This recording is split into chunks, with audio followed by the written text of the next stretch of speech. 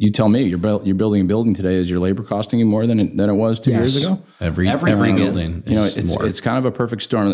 Just to speak in Boston, it's a perfect storm. You've got material costs that have run dramatically, partially because of the pandemic.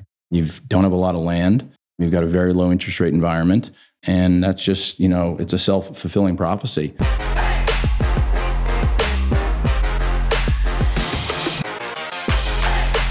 Welcome to the Real Estate Addicts Podcast with your host, Dan Rubin, HRV Homes. Ray Hurto, HRV Homes. Mark Savatsky, Choose Boston. And joining us today is our guest, David Grossman from the Grossman Companies. Excellent. Welcome. You made it. You found us. Yeah, it was hard, but I'm really excited to be here. Thanks, God. I'm big fans of yours, so thank you. I appreciate you coming in. This office is challenging to find. So Dan and Ray have a new spot in South Boston. Well, it's good because then, if we're proposing something and people don't like it, we're far enough away they can't throw tomatoes at us, Bingo. Smart. Always thinking. Try to keep things anonymous. If I get a parking ticket, I'm sending you guys the bill. Okay? Podcast can sponsor that. Sure. The podcast is just a giant write-off. So it'll just contribute to that. Yeah, we're still looking for a sponsor, right? Yeah. I mean, I supposedly, so if the Grossman Companies theoretically wanted to, Theoretically, we could. Yeah. All right. We never get those kind of calls. So what are the Grossman Companies? What is the Grossman Companies? We are, it's a family business. Some of you may or may not know, originally it was a lumber business, which was sold in 1969. When the business was sold, it had 83 family stockholders and 81 lumber yards in New England and New York. And when the family sold the business, we kept the real estate. So that's how we got into the real estate business. Our father was graduating college when he woke up one day and read in the newspaper that the family sold the business. And then the family, we bought some assets in the 70s. And then in 1980, our father and grandfather amicably bought out the 79 other family stockholders and formed what is today the Grossman Companies, based in Quincy, Mass. Really buy value add assets in New England with a concentration in Greater Boston, and slowly grew in the 80s, survived the 80s, same in the 90s and 2000s. And I joined the family business in 2009. I'd worked for 7 years for others. I worked for Wells Fargo for 5 years and Louis Dreyfus Property Group, an office developer in Manhattan, for 2 years. And my brother joined 2 years later, also having worked for 7 years. So we're having fun. Our dad is still there. He's the chairman. He's really phenomenal. We're very lucky to have him. He lets us kind of do our thing and enabled us to grow the business. So that was a lot. A quick question. First thing that came to my mind was, having been in multiple businesses and being just in business in general for over half a century, are there any challenges today that remind you of, or your family, of decades past? I mean, it's hard to compare a pandemic to decades past, but I guess the comment I'd make is that our father has always said, buy good real estate and capitalize it appropriately in a good market like Boston, and you'll be able to survive the ups and the downs. Certainly when I joined my dad in 2009, we were lucky in that we didn't have too many legacy challenges like some others, but we certainly had two specific assets that were difficult. And he was right. One was a self-storage facility in East Boston, which was 1,100 units, which the family had to carry for a couple of years because it took a lot longer to lease up than we expected. But we were able to do that, and we got through the downturn and ultimately became a very successful investment for the family and for most importantly, our investors. Oh, that's great. I was going to say, I feel like self-storage is on fire now. Yeah, it's really unbelievable. What a business. Who knows what technology might do to it over time, but it's just a business. We developed that one facility, and then we own a facility in Roslindale, so we really know urban storage. I'm not sure we know it, but we pretend we do. But it's just a very good business. Once a tenant's in there, the income's very sticky. And unlike an office building, it doesn't really cost any money to replace that tenant. Once they leave, you obviously aren't collecting the revenue, but it's not expensive to fill the space back up. And if they don't pay, it's a lot easier to... We have a management company. Auction Wars? I do Storage not. Wars. I have seen it. Damn it. We actually we had a tenant in our East Boston facility that was living in it. No. Oh, wow. So I can see that. What is the eviction laws around that? Yeah, that was one of the war stories I heard from my dad before I joined the family business. Wow. That's weird. Yeah. Is the Grossman Bargain Outlet also part of the family? Yeah, you're not the first person to ask me that. So it is not. When the family sold the business in 1969, so disappointed. The masthead remained. Home Depot stole our colors. Another lesson that I learned from our father is not to make deals for tax purposes. When the family sold the business in 1969, 25% of the consideration was in stock in the company that bought the family business, and that company ended up going bankrupt 5 years later. So in any event, Grossman Bargain Outlet was formed long after the fact. Don't buy deals for tax. That's a good one. Sort of like we talk about opportunity funds, and I forget who said it, but an opportunity fund deal is not going to make a bad deal good, but it can make a good deal better. That's a good point. That's a very good point. And just for anybody listening, hearing some weird noises in the background, if those are coming through, there's some work being done adjacent to our office. So we apologize for that. That sounds like refinishing hardwood floors. Yeah. For $500. I'm going to go with the multi-tool, trimming down some door jambs. Maybe. Or, that's a good one. Shims. Cutting in a shower shelf. Are you guys real estate developers? Builders, developers, A little bit. sort of. We pretend to be, you know? I'm a hack, but I do aspire to have a company name that is plural at the end. The Grossman Companies, Procopio Company. It's kind of a power play. So companies. So do you have multiple businesses under under the umbrella? Yeah, when we're trying. Our father told us that our grandfather, and he named the company that because the intent was to have multiple companies. So I guess not really. But yes, we're really in two businesses today, given the family business roots in the lumber business. And as I said, when we sold the business, we got into the real estate business. But given the lumber business roots, the family has always lent money to builders. Historically, it was a second mortgage business. My grandfather and his brother were two of the males that ran the business around the credit desk and lent money to builders when they came in. So in the 70s and 80s, the family continued to lend money. Predominantly my grandfather and his brother. My dad was never interested in the lending business. And it just so happened that I worked for Wells Fargo, a bank, for 5 years out of college. And when I joined my dad in the summer of 2009, the family had an entity that was intended to be lending money to builders, but really wasn't because my father wasn't interested, as I said. And, hindsight being 2020, it was a great time to re-enter the lending business. So the second business we're in, which is really, equal in size to our real estate business today, as we lend money to builders, predominantly in greater Boston and markets that we know and with people that we know. You guys consider yourself a hard money lender? I like to tell folks that we're a soft money lender because we're very relationship based. Uh-huh. We do a ton of repeat business with the same folks. So I think that speaks to kind of who we deal with and they like dealing with us. But I think if you were just to put us in a bucket, we'd be in the hard money space. But our typical loan is just like a bank. It's a construction loan to a builder doing a condo conversion or building new or in the suburbs. And we can move a lot more quickly. We don't need appraisals. We are obviously more expensive than a bank. We often provide a lot more flexibility. We can move more quickly. Sometimes builders are able to buy assets that they wouldn't be able to buy otherwise because we're behind them. So there's a lot of reasons that builders work with us. But I'd say in short, I'd say we're in the hard money space. What's your average size loan? Our average size loan is about $1.5 million.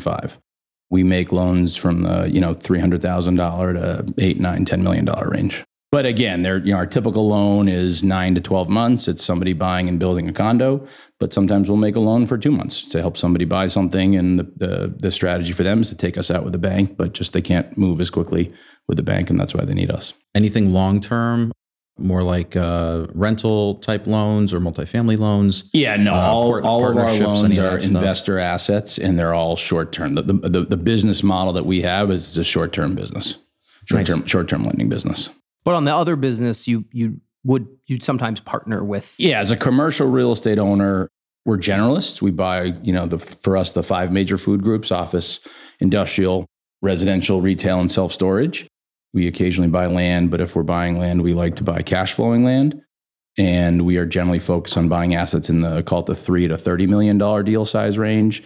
Again, very focused in greater Boston. And I think what makes us a little bit different than others is that we have a desire to partner with other owner, operator, developers, where hopefully a partnership, the adage 1 + 1 = 3.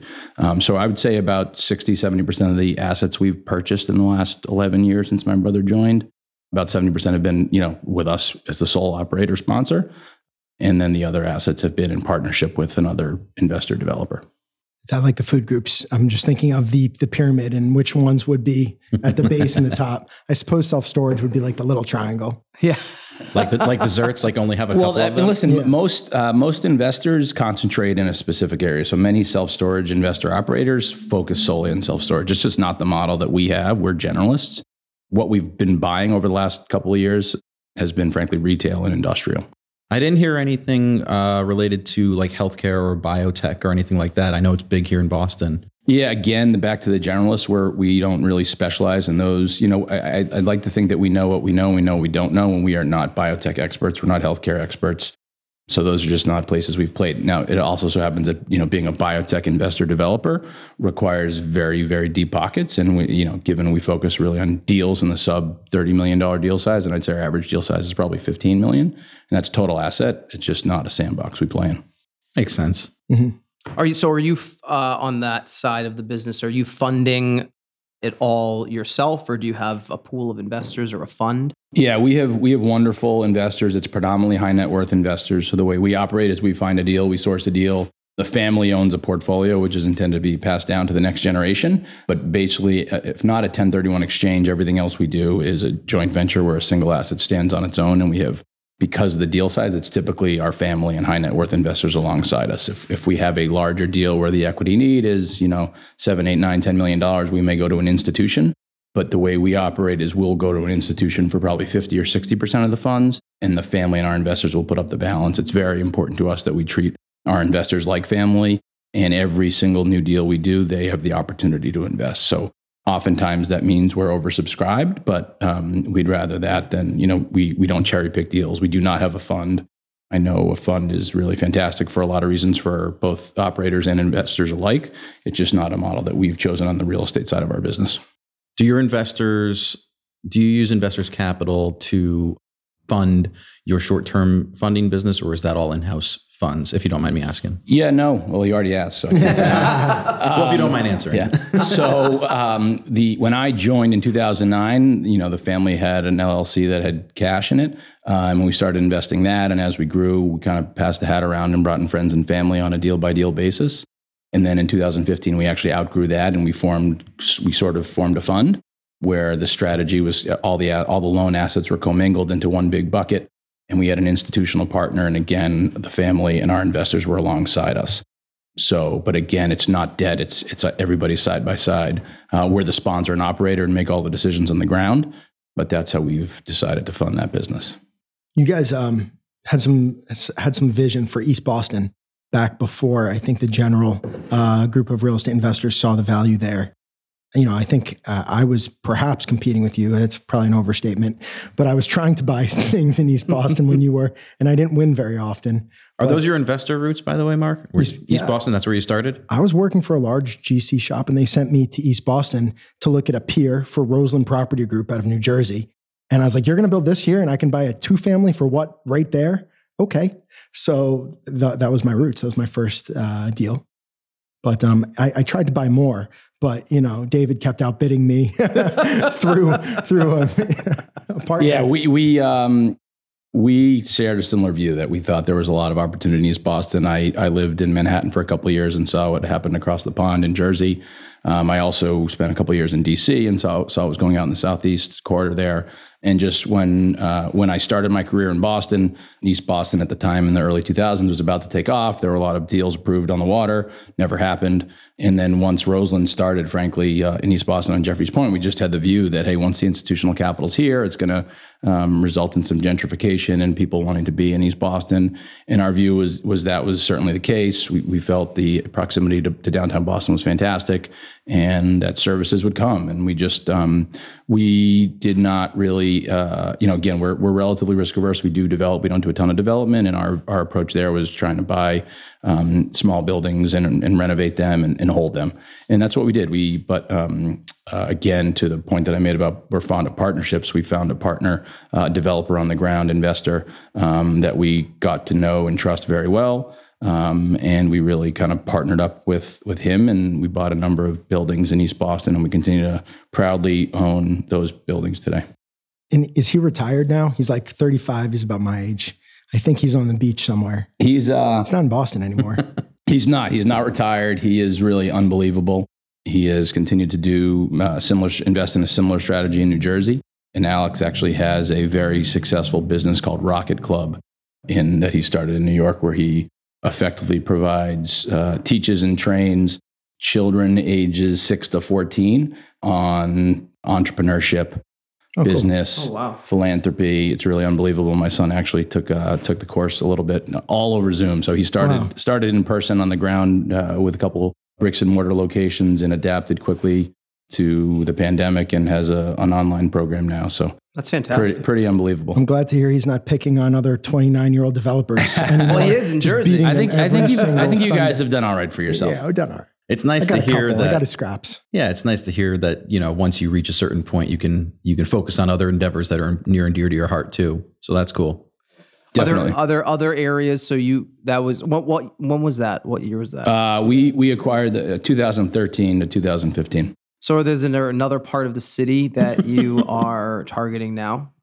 Not specifically. I think we I think we are looking to invest a little bit more in Dorchester, but I'd say our view is generally that there's obviously been a tremendous amount of hardship over the last 15 months, and hopefully the country and our city will recover. It seems to be recovering quickly, but just investing in Boston is a long-term winning proposition given the meds and the eds. So we're just big believers in the city. And I think if anything, Boston will be a beneficiary kind of as you go out 3 to 5 years from today from everything that's happened. So we're believers in the city, again, in a smaller way than some of probably the larger developers you guys have had on this podcast. But so I think Dorchester, we also like what's going on in Worcester, but have not really made any moves there. Dan's trying to get in the up and coming markets as well, huh? Looking for the secret info. No, just trying to understand his business model. Well, we work in Dorchester, and that's where we started. That's where we had our first projects. So that's near and dear to our hearts. Good. What are you guys seeing today? I mean, so what's interesting, back to your point about, things got very challenging and they are still challenging for a lot of people. I think rentals took a huge hit. And we always said, well, Boston has so many different industries, but I think the pandemic really exposed the fact that if people are all remote, then it does decrease demand. So if there are no students, without the student I'd population, huge drop in rents. I think that's going to be a real thing around the country, but I just don't see it affecting Northeastern, Harvard, BCBU. Like if you're paying $120,000 for an education at name the B- C+ school, I'll take it on Zoom. I'm all set. But if I'm going to enroll at, Harvard. Well, no, I mean, now that they've all pretty much announced they're coming back, and the vaccines and the state's opening up soon. So, but that's a big criticism generally. We always thought about that real was estate. an insulation factor here, that, the city couldn't fall apart. And it took a step back. It took a pause. But we're already seeing the rental market come back in a big way significantly. We're just as optimistic. Yep. Yeah. I do think a lot of schools are in trouble though. Just in general, like decreasing. learning. Oh, are you talking about not the major institutions? No, I mean for the local, like I said before, those diplomas have value. Yeah, but No, I think I agree with you. I mean, even before the pandemic, I saw that. Weren't there like some schools that were closing? Like there were some articles that Simmons, right? Did Simmons close? I think if not, I just spread a rumor. But There's always going to be you're something. right. One of those schools in downtown. There'll always be some churn, but it's an opportunity for another school to pick it up. Because what else can you do with the property, right? Rather than redevelop the whole thing. So now it's a satellite campus for another school. So you guys, as part of the companies, plural, you're going into more residential development. We're trying, yeah. How's it going? I mean, so far so good. We've acquired, 30, 40 buildings over the last 10 years, and only 2 of those investments have been residential in nature. Our lending business is very focused on residential. So, my brother and I have been banging our heads against the wall trying to figure out how to be more active in the residential space as an owner, investor, for the long term. And what we've concluded is that we think there's an opportunity for us to be a developer or investor in the urban Boston, again, because we're a big believer, but in the smaller size space, 30 to 70 units, where we can use our balance sheet, our relationships, predominantly through our lending business, but also given our middle market focus, and acquire and own, and in some instances develop a portfolio of apartment buildings in the city, which we think will be able to generate attractive returns over the long term, especially in an inflationary environment. And while we would not expect to be a seller of those anytime soon, we think as we acquire a portfolio and own hundreds of units, that ultimately that would be attractive to an institution. So we're focusing some of our efforts there in a bigger way than we have. As I said, we're really generalists, but I think we've now decided that we also want to focus really as a third business. I mean, we own commercial real estate, all product type. We're in the lending business, and now there's a third business to elaborate on the companies. We want to be a larger owner of residential property. I always feel like residential is a red ocean. It's like a lot of competition. It's where everybody goes. I always feel like the grass is greener, and maybe it's not, but I've always been intrigued being a residential guy. If I could get into, industrial, I guess office and retail is not a very good ocean to be in, but yeah, we experimented in that ocean and it did not work so well. Could have had a building for you. Yeah. If you were interested. Not to digress, but we like retail. Obviously, just as a broad brushstroke, there's a lot of What type of retail? well, distressed retail. We like quality retail. We see in our portfolio where we've generally disposed of the secondary assets that we used to own. Quality retail in infill markets, whether they're urban or suburban, there's demand there. Certainly rents may not be what they were, but I think the omni-channel retailers that have a great presence online, they need that brick. And they've proven, look at Target's numbers today. They need good retail real estate, both to sell like the good old days, but also to distribute. So we like retail. We're a big believer. Especially, we have acquired some grocer anchored assets or just frankly single asset grocers over the last couple of years, which we bought as income, but we thought if as a fail safe those are development sites, like single tenant, triple net retail. Yeah, nice. It seems like you've primarily concentrated on acquiring existing assets. You haven't done a ton of new ground up development. That's correct. Is there a reason why you've steered away from that? Yeah, because when we go into our dad's office and ask him to sign a personal guarantee, he's not that excited about it. It's just kind of how we grew up. We're more we're value add, more risk averse players, and it's a family business. And sitting around the Thanksgiving table and talking about development challenges, it's not kind of where we played. We have done it. We lost a lot of hair in an 80-unit development we built in Alston, but listen, it was a great success for our investors, a great building for the city. It helped spearhead after New Balance a lot of the development over there. So listen, if you're a believer in Boston, if you're a believer in inflation, building new construction here is a great way to, at a minimum, preserve wealth and probably create wealth. Yeah. I'm a believer in inflation. Have you looked out the window? The price of a 2x4? Tell me that's not inflation. Yeah, no, it's a little scary. Yeah. And as much land as there is, it's incredibly scarce in this area. So yeah, anything you can get approved and built it's an incredible value. So you want to kind of dabble into that new construction ground up space. And so are you finding, I don't know how long you've been looking, but are you finding any challenges finding good opportunities? Well, I think our primary focus is going to be buying assets that we can improve and hold over the long term and just, let inflation do its thing in a place like Boston. Because of the lending relationships we have with the builders that we work with, over the last number of years, we have routinely been asked, hey, do you want to develop this 40-unit building or this 50-unit building? And we've always said, it's too small for us. We're not really set up to do that. But now by bringing somebody on the team who is really focused there and having capital committed to that strategy, that's for the right asset, that's not going to be a no anymore. It's going to be a yes. Do your offers have to be accompanied by a pre-approval letter? It depends. I should hope the answer is no. As a lender, we often provide, proof of funds and pre-approval letters to our builders, which, is really enables them to acquire assets, especially if they can move quickly, because we enable them to do that. When we're a buyer, we don't typically need a proof of funds. Yeah. LOI and a little check, you're good. Yeah. Relatively little. Relatively. So that would be, but I get one of the reasons that, we're focused in this area is we're not going to compete with the institutions.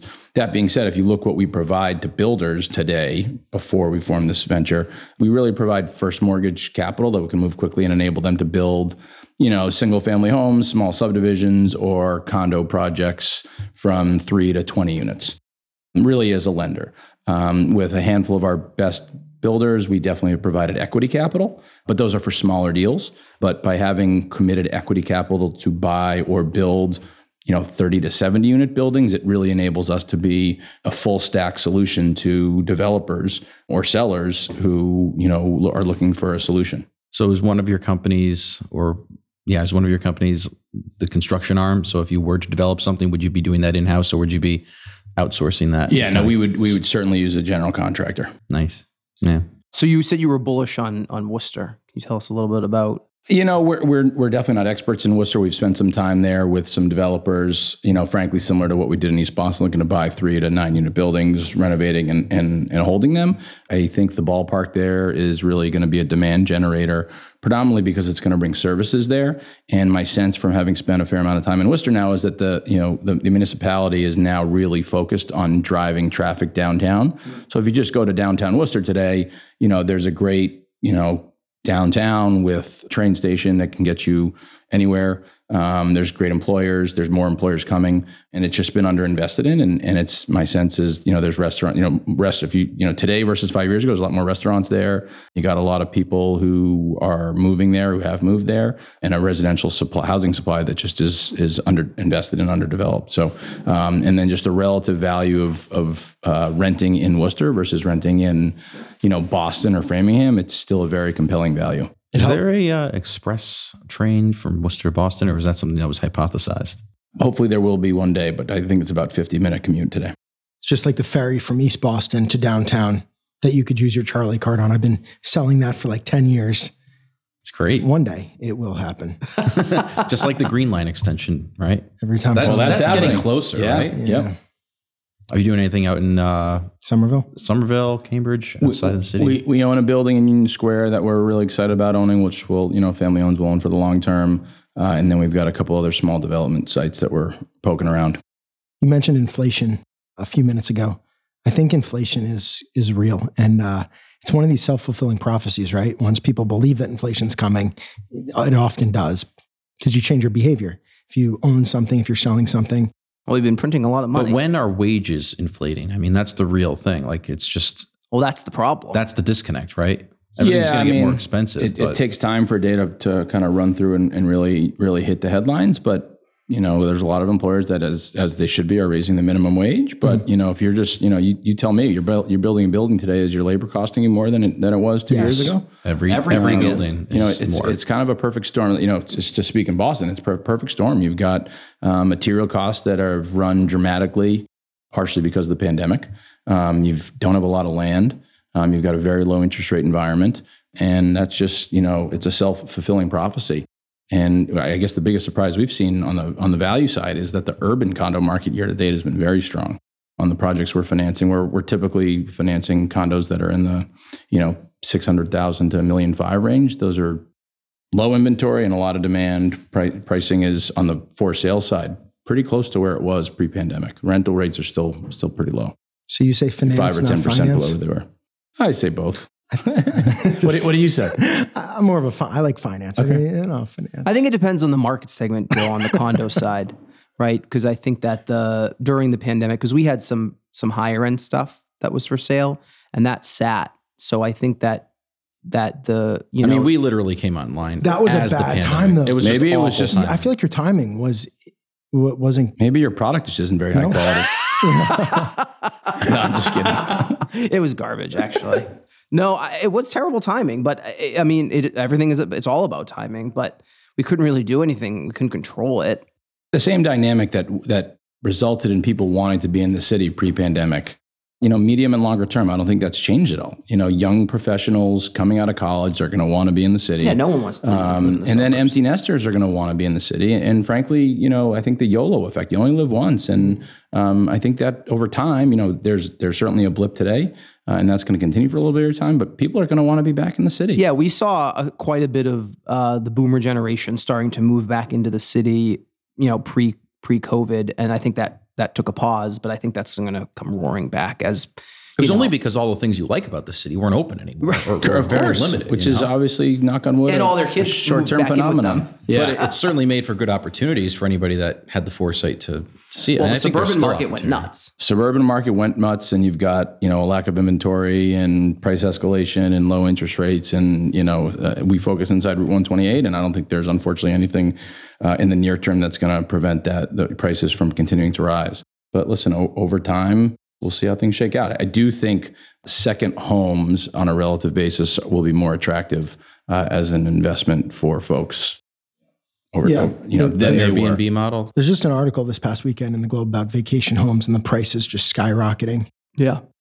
Is that you're talking about for this coming year, the projections? Yeah, I just just currently, like, as a shopping general for statement, Cape the Cod. attractiveness of having a second home, whether it's in a beach community or in the Berkshires or in New Hampshire, it just is more attractive because people are going to just want more space and be They able want to to get out of the city. get out of and- town. Yeah. Hey, what's your typical deal structure on a soft money loan? We typically provide financing in the 80 to 85% of total cost range. By total cost, we're talking acquisition, construction, hard and soft costs, and interest carry. We typically provide 80 to 85% of that. We typically require the balance of the capital to come in the form of equity from the developer and to come in up front. And if a developer is building to the margin they should be, which is 15% plus, that means our loan is going to be in the 70% of value south range. So our bread and butter structure is kind of the cash goes in up front and we provide the balance of the capital. We have an in-house construction manager who's great. So, you literally send in a draw request and we fund within 24 hours. We can close real quickly. We do not need an appraisal. We've grown our business because we, in all instances, have done what we said we were going to do to our builders, and that's how we build our relationship. So we get a lot of referrals from existing builders, from attorneys, and we probably have about 45 different borrower relationships today, most of whom borrow from banks as well as us, and we're just an outlet for them, when they need it. And sometimes some builders like to borrow from us and more and banks less. So what I've always said is if you builder or do what you say you're going to do, which is, build on time, on budget, we're a little bit more expensive than a bank. It's when you don't do what you're supposed to do, which is building on time and on budget, and it takes 18 months instead of 9 months. That's when our capital gets expensive. Mm-hmm. Would you take equity in the deal on top of interest? Not really. For us, it's a fine line between being a lender and a partner. And if we want to be your partner, we want to be your partner and kind of structure a deal that way. And if we're going to be your lender, we're going to be your lender. That being said, having the size portfolio we do and knowing the markets we know, I think that's one of the reasons builders do like working with us because we know what we're doing. But typically, we don't structure deals that way. That being said, we do provide equity, in the $500,000 to $2.5–3 million range to these same projects. And again, that's a function of our builders were telling us that's something that they were interested in from us. And, we thought it was interesting as well, predominantly with folks that we knew and trusted. Hey, maybe we pivot back to the rental side of the business. Yeah. How are you managing those properties? We have a third-party property manager. Again, back to we know what we know and we know what we don't know. And being in the apartment management business is just not somewhere where we're focused today. The family has owned 2 assets, apartment buildings, for a long time, and we do manage those ourselves, but we're not the best manager of urban apartment buildings, and we know that, and we think it's the right decision for our family and our investors to hire a third party. Do you still own any of the real estate from the lumber? We do own one of the original lumber yards in downtown Quincy. It's a TJ Maxx anchored shopping center today. We're very proud to own that. We own a bunch of random land that our forebears bought for some reason a long, long time ago. And then in Braintree, right off of Route 3, is a large shopping center. And it's actually a condominium regime. It's where the Grossman Lumber headquarters used to be. It's on Grossman Drive. And we bought one of those buildings back in the Great Recession and still own it. Reminds me of, like if you watch the movie The Founder about McDonald's, McDonald's is really a real estate business. Yes, they I feel were. like all businesses at their heart, I'm biased, but they're all real estate businesses. I mean, in a way they are. On Or equity type businesses like franchises. If So- you own the land. Yeah, I guess so. At the end of the day, though, the guy was kind of an asshole. It's like screwed the original owners over. In a big way. But that being said, I'm not trying to draw any parallels. I apologize for how that came out. Good transition In to my head. overrated. Let's cut that part Yeah, I out. think that may be edited. In my head, I got a weird, funny look from Mark, and I'm like, oh shit, did I say that wrong? I make Ray self-conscious. You really do. I should stop looking at you. Put Dan over there. Wait, Dan said that, right? Sometimes I just like to stare at Ray for as long as I You can. do. It's very creepy. No, it's affectionate. Or Ray will just say something and then Mark will just look at me with a puzzled look on his face. Mark just cuts me off, and we'll just ask a whole new question. Some TikTok. Let's just ignore that. Hey, are you proud I haven't brought it up once? Yeah, that is good. So you were looking at 30 to 80 unit spaces or size projects now. Yeah. Dan and I were just looking at like a 30 something unit potential. outside of the city a little bit, and we just In couldn't Weymouth. get the numbers. In Weymouth. Yeah, we couldn't get the numbers to work for some reason, and we were wondering, is that too small of a project? But you think maybe 30 is a good number? Well, our focus is in the city. So, that being said, it's may not be a fit for us, but for you guys, it may very well be a fit. It may be a next step in your evolution. So the question is just, hey, if it's all of a sudden you're going from building 10-unit buildings to 30-unit buildings, you got to just manage the risk appropriately. And I just don't think the density was there for the numbers to work. Yep. It's probably the combination of the density and just the achievable rents. Right. Yeah. Listen, you're depending on the size, you're probably competing with condo developers, and they can pay more for land than you can, and that's going to push the price of your dirt up. Well, we rent it, and even if we got it for free, it wasn't even going to. Oh, all right. Well, I hope you didn't buy it. But then no. Plus the traffic sucks. But we were also Yeah, but it's a 5-minute walk to the commuter rail. Well, for you to manage it and get to the South Shore. Oh, well, yeah. 93 South is terrible. Awful. Go north. I agree. Well, that's why I'm in New Hampshire. Yeah. Well, anyway, I think that's a good segue into overrated, underrated, or appropriately rated. So we'll throw out a term, an idea, a concept, a product, and sort of a lightning round. Give us your take as to whether that is overrated, underrated, or appropriately rated. Do we get like a practice round here, or like We're just going to. I don't know what's going to come out of your mouth here. This is low income housing tax credit deals. I mean, like from whose standpoint, I think they're great for the city and badly needed. So underrated. Do you do them? It's more from like the investor's standpoint. We invest in the deals. We'd love to build them ourselves, but again, we're not the experts in low income housing tax credits. It's an extremely specialized space, so we've chosen to do them with folks who breathe it in and day out. Yeah, a lot of paperwork. I'll do syndicated deals. I mean, underrated. That's kind of our lifeblood.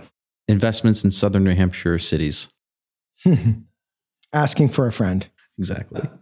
No comment. I just had a good one. Sorry, completely blew your mind with that one. We looked at something. There was something on Elm Street in Manchester we looked at, 5-6 years back, a big mill rehab. Yeah. They did a lot of those. They converted them to lofts, and everybody complains how expensive they are. I think they're like $2,300 a month. Yeah. Co-living. I would say overrated. Probably a good answer right now. Yeah, right. Exactly. How about micro units? Overrated.